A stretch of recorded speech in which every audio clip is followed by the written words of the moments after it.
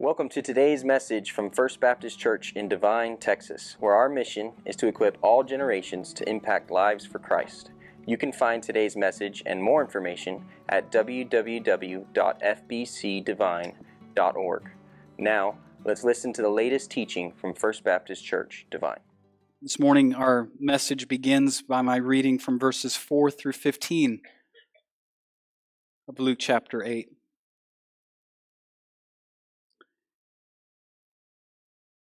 Beginning in verse 4, the Word of God reads, "And when a great crowd was gathering, and people from town after town came to him, he said in a parable, A sower went out to sow his seed.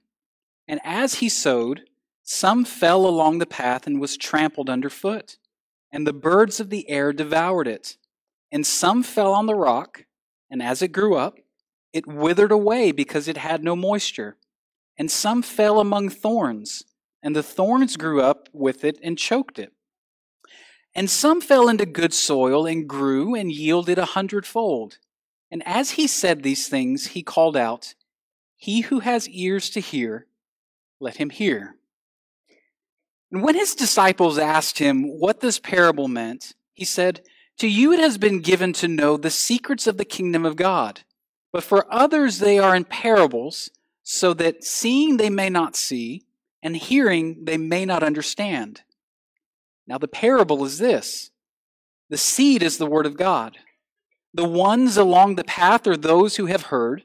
Then the devil comes and takes away the word from their hearts, so that they may not believe and be saved.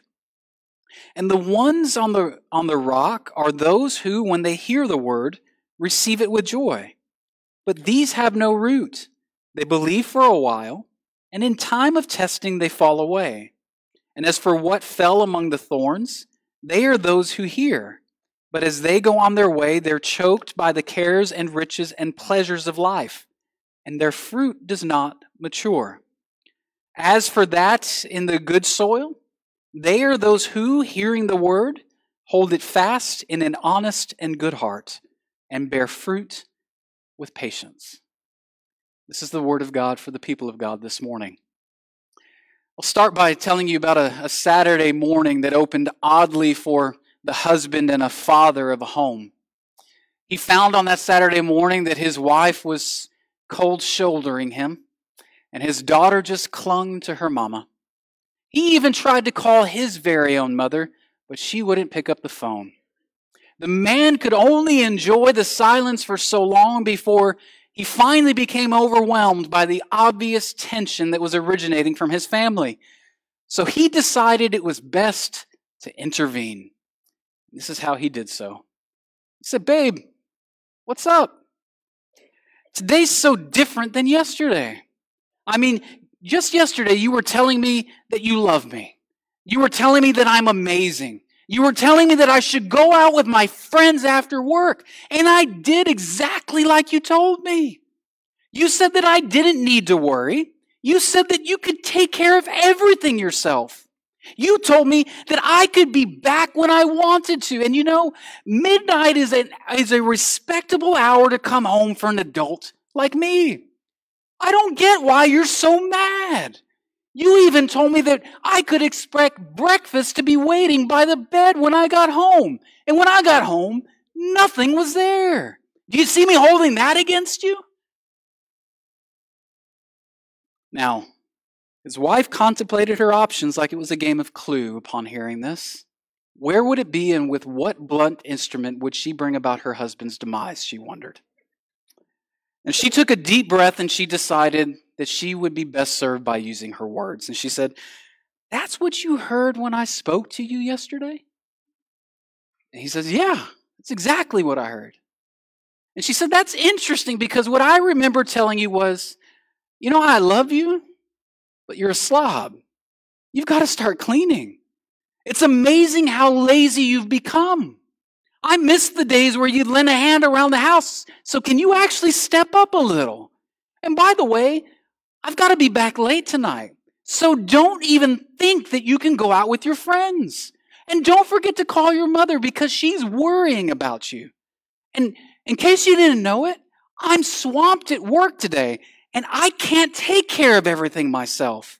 Susie, our daughter, in case you forgot her name, she's going to be home right after school. And when she does, make her what she actually wants to eat for dinner, not what you want to eat, so she doesn't puke like she did after you made breakfast yesterday.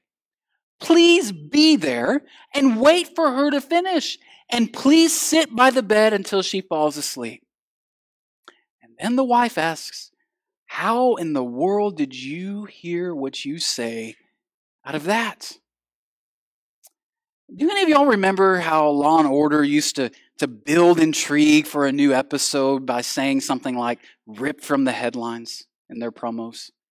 Well, if that little story feels like it hits too close to home, it's just coincidence, okay? I promise.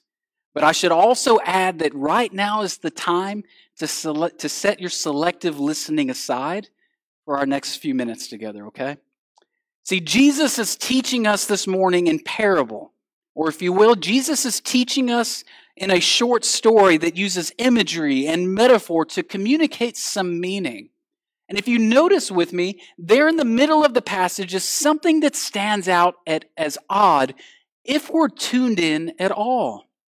At the end of preaching this parable to the great crowd that surrounded him, Jesus says in verse 8, "He who has ears to hear, let him hear." And we might wonder, what is it that Jesus is saying when he says, "He who has ears to hear, let him hear"? I mean, can you imagine being in the crowd that day, hearing this from the lips of our Lord Jesus, and then reaching to grab your ears and asking and elbowing the person next to you saying, "Does it look like we don't have ears?" I mean, we can clearly hear what the man's saying. Well, this has nothing to do with the ability of men and women, nor nothing to do with the ability of boys and girls then, or even now, to audibly hear the parable of Jesus. But it has everything to do with how people come to receive the kingdom seed that is the Word of God as it's preached to them. See, Jesus diagnoses that how you hear, or rather how you receive the Word proclaimed, reveals the nature of your heart. Like the verse about ears, I'm going to ask what might seem to be a really odd question to begin our time this morning. What kind of heart do you have? What kind of heart do you have?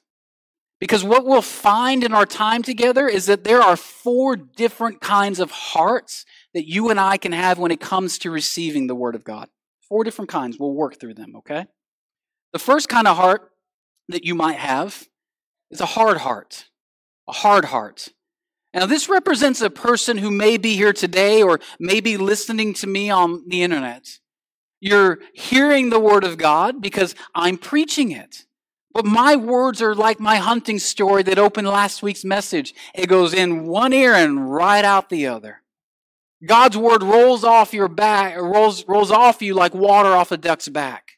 You don't consider yourself necessarily to be hard-hearted, but you just really aren't interested in the Word of God. Your heart is like a pathway that's been trampled down until the dirt is hard-packed.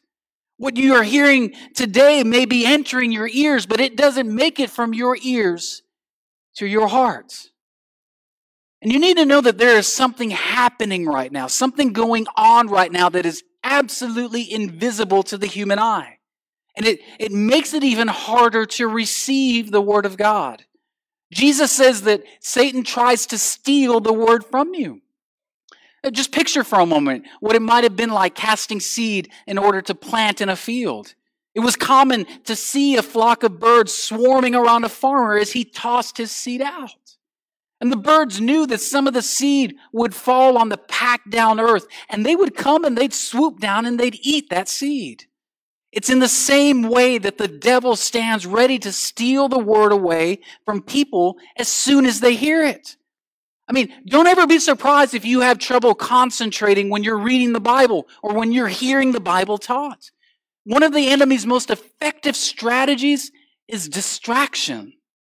Right now, at this very moment, Satan would love nothing more than for you to be distracted by something going on in this building, something going on in the screens, something that might have happened in the choir in our time before, or being distracted by the people who are around you.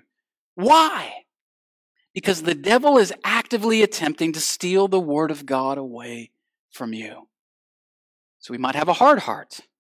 Another heart that we see in this text is a shallow heart. Now, I believe most people present today are not of the hard-hearted variety because many of those folks, frankly, never come to church. And most of you at least have a Bible open right now, and many of you are taking notes. However, it's very easy to slip into the category of a shallow heart. Notice that Jesus said these people receive the Word with joy. They react with an emotional acceptance of the Word. They listen and they're happy to hear the Word of God. They're the type that smile and shout amen. And they even shed a few tears of joy on Sunday. But for those, by Tuesday morning, they're downcast. They're defeated. The emotional mountain they climbed on Sunday, it's gone. And the commitment that they made on Sunday, well, it's gone too.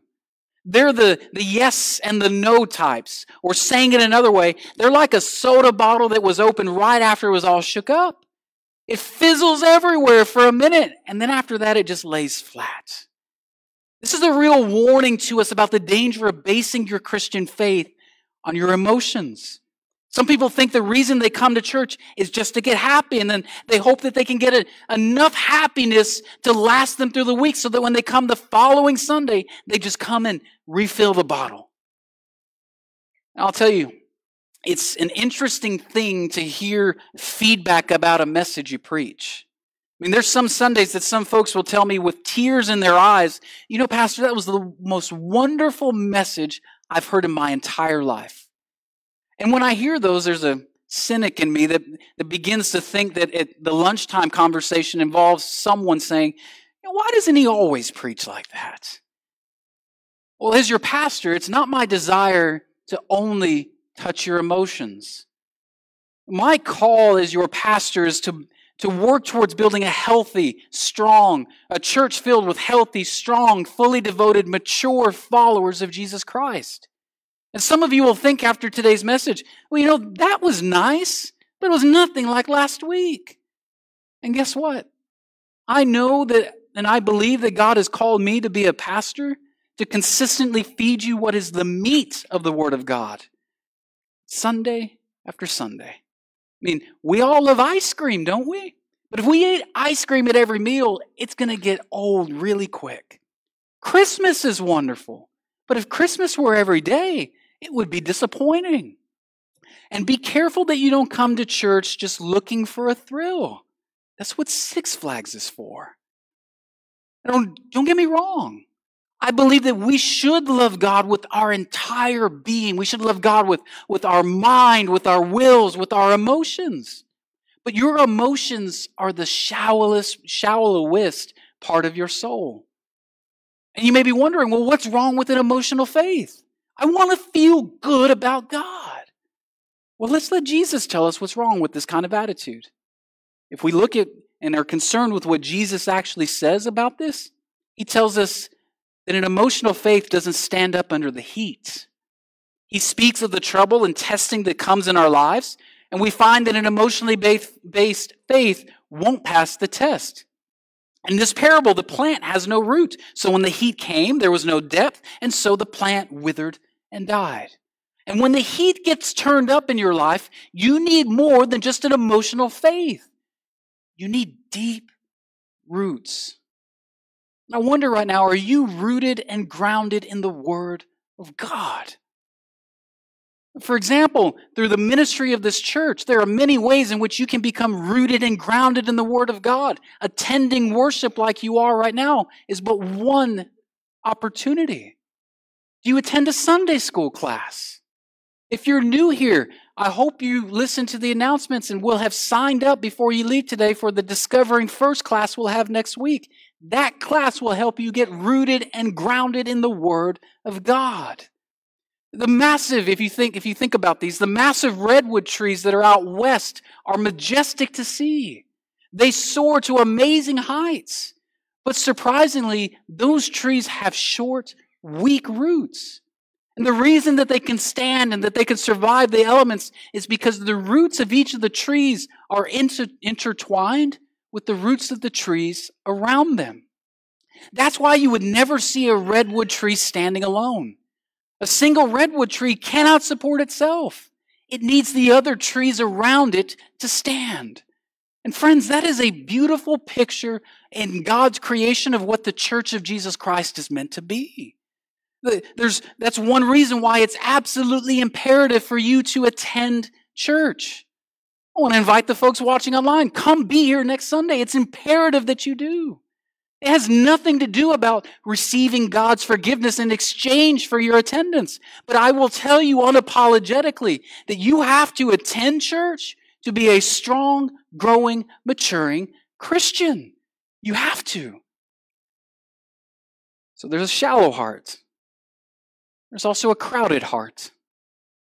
Now, this is just my opinion. I don't often share opinion from the pulpit, but my opinion is that this third category has more people in it than the first two combined. This represents the kind of attitude that hears the word, receives the word, it's word that is watered, it is word that is nurtured, and the person really begins to grow as a Christian. I believe this person has a genuine desire to be that deeply rooted, maturing Christian. But somewhere along the way, their growth process is interrupted. They simply allow their lives to become so crowded with other interests that the impact of the Word of God gets choked out. Now, there's a limited amount of moisture if you think about actual soil, earth. There's a limited amount of moisture and nutrients in soil.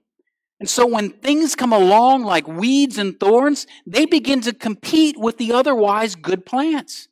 And Jesus is warning us that there are some things in our lives that will compete with the Word of God. If you are not careful, they will choke out the effectiveness of the Word of God in your life. And he mentions 3 of these plants or 3 of these weeds in the passage. And as you hear them from me, I'm inviting you to ask yourself if any of these weeds are present and strangling the Word in your life. First way in which God's Word can be strangled is by worries, by your worries. You may not know this, but our English word worry comes from the German word würgen, which means to choke. And worry is when the devil puts a mental and emotional choke on you. And I'm convinced that the most prevalent sin amongst Christians is worry. There are 2 categories of trouble in life. One category is those things that you cannot do anything about. And the other category are those things in which you can do something about. And thinking about those things, if you can't do something about your trouble, then why worry? And if you can do something about your trouble, why worry? Do something about it. I mean, my attitude about worry can be summarized with this little poem. It goes like this. For every evil under the sun, either there is a cure or there's none. If there be one, seek till you find it. If there be none, never mind it. God's Word can be strangled by worries in your life. God's Word can also be strangled by wealth. Now, a better or another way in which this is translated is found in Matthew chapter 13, verse 22, where as Matthew gives this account of this event and the teaching of this parable, we find Jesus warns about the deceitfulness of riches. The deceitfulness of riches. Now, I need you to know that there is nothing inherently evil in wealth, but wealth can fool you. It can deceive you. It can give you a false sense of security. It can give you a false sense of personal worth. It can deceive you into thinking that you can buy your way into any situation. It can give you a false sense of security that you can buy yourself out of any situation. You may know him as the one in whom they called the King. Now there's even a Netflix series about him. But on August 16, 1977, Elvis Presley died from complications of drug usage. Some say about him that he had it all. And each year, even through this year, there will be 250,000 people who go and tour his home that's known as Graceland. You can go there and you can see his motorcycles, his Cadillacs, his toys, his gold records. You can see his jets. One of them is named Hound Dog 2, and the other one is named Lisa Marie. Elvis loved to fly around the country late at night just to get things like specialty ice cream or a special kind of peanut butter that you could only find in Denver.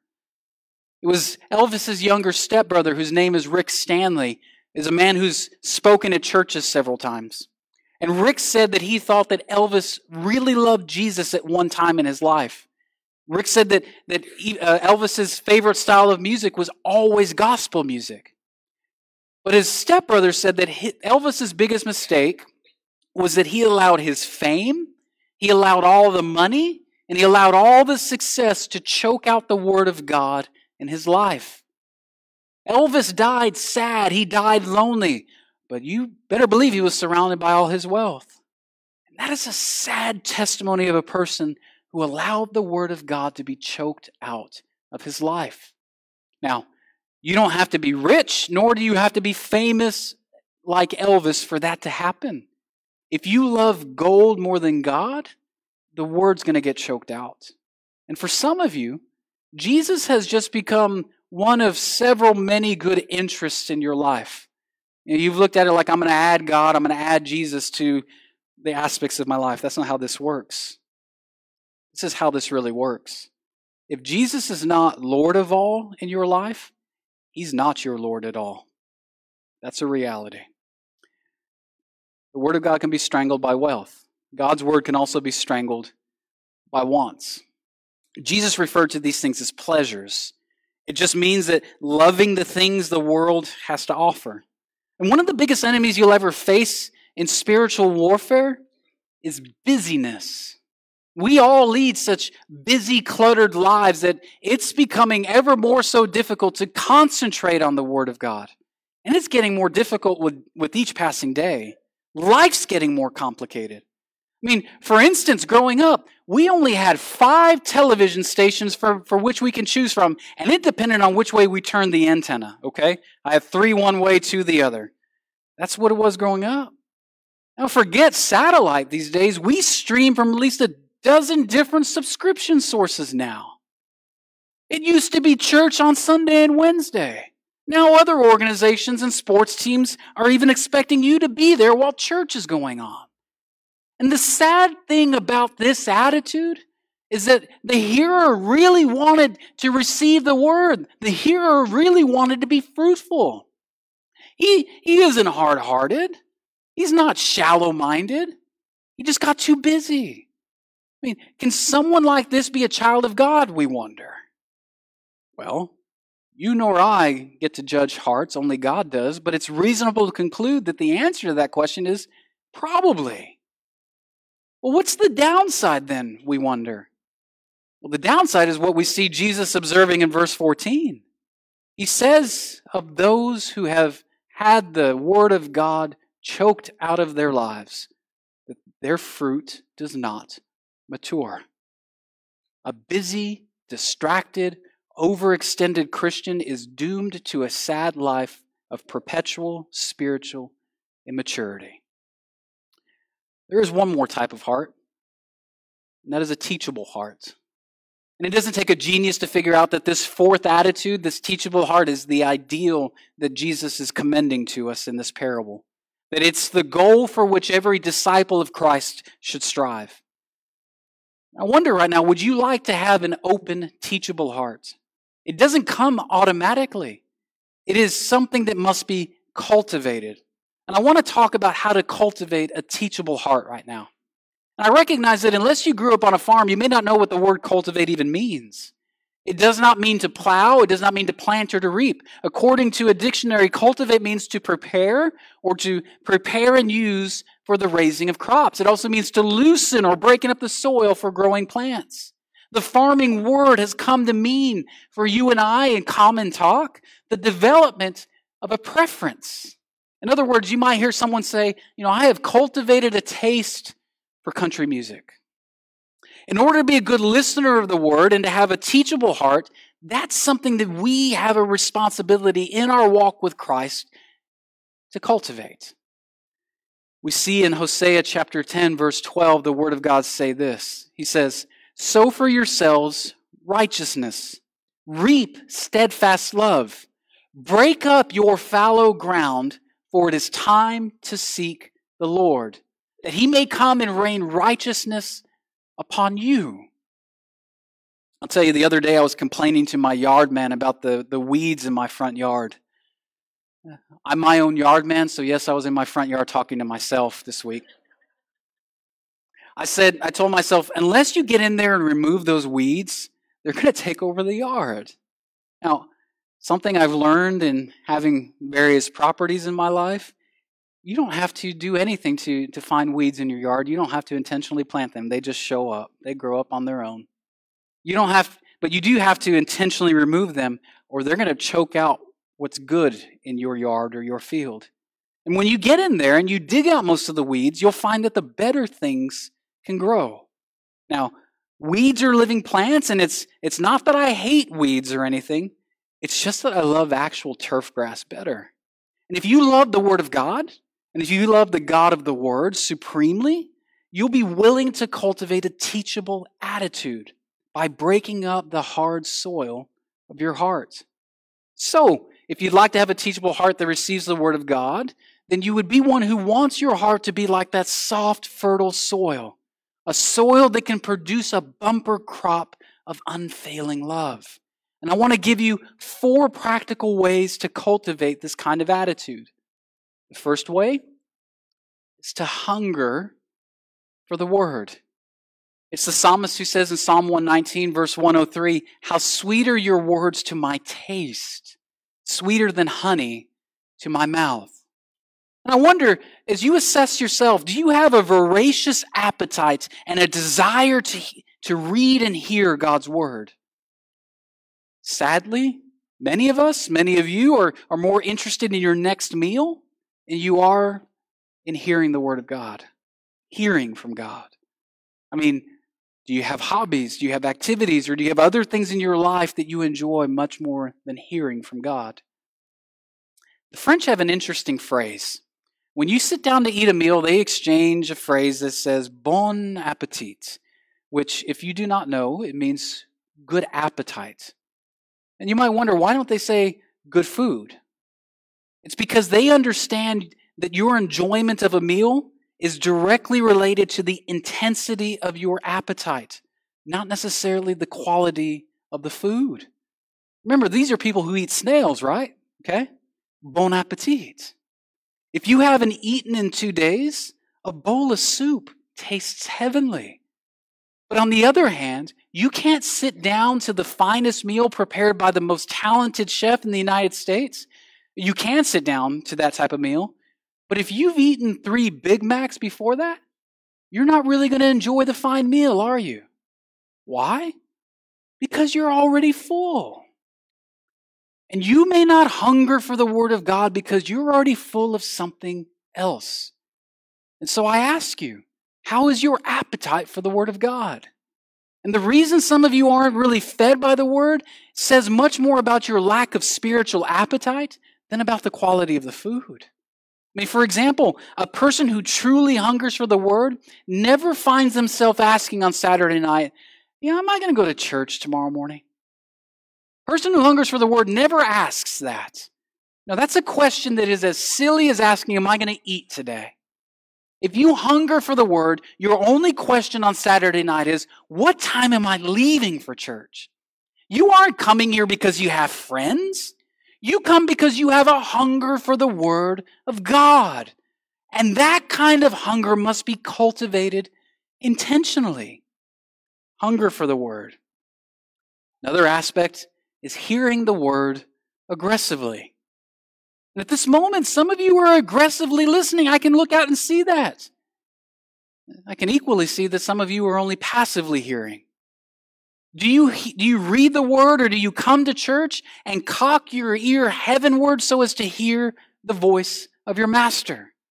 I mean, sadly, I look upon the faces of people every Sunday who don't seem to be really listening for God. Some people come into church and they cross their arms and they put mental signs around their necks that say, "Do not disturb." That's why when Jesus finished the parable, he issued the challenge, "He who has ears to hear, let him hear." Not everyone really listens to God. Not everyone wants to hear from God. It's a Bible paraphrase who puts verse 8 this way. It says, are you really listening to this? Are you listening? What you listen to matters. This is a lot. Pastor Chuck Swindoll tells a story. He says, an Indian was walking in downtown New York City alongside a friend who was a resident of the city. And right in the center of Manhattan, the Indian seized his friend's arm and he whispers, he says, wait, I hear a cricket. And his friend says, come on, man. This is downtown Manhattan. There's taxis screaming by, laying on the horn. And you're saying you hear a cricket? You can't possibly hear a cricket. And the Indian insists. He says, wait a minute. Then they stopped and the Indian walks down to the end of the block where there's a large cement planter where a tree is growing, and he digs into the mulch and he pulls out a cricket. And he lifts the thing above his head. He says, see, here's the cricket I told you I could hear. And his friend walks over to the planter where the Indian is. And he says, how in the world could you hear a cricket in the middle of downtown Manhattan? And the Indian says, well, it simply depends on what you're listening for. He says, here, let me show you. He reaches into his pocket. He pulls out some quarters and nickels and dimes. And he holds them right about waist level. He says, now watch. He drops those coins right on the sidewalk. And the minute that they hit the cement and you hear the clank and the cling, every head within that block turns around in the direction of the sound of the coins. Everything depends on what you're listening for. When you're reading the Bible or you're hearing it taught, do you aggressively tune your ear to listen for God? There may be two of you sitting right next to each other in this room, and one of you saying, yes, Lord, I hear you, thank you.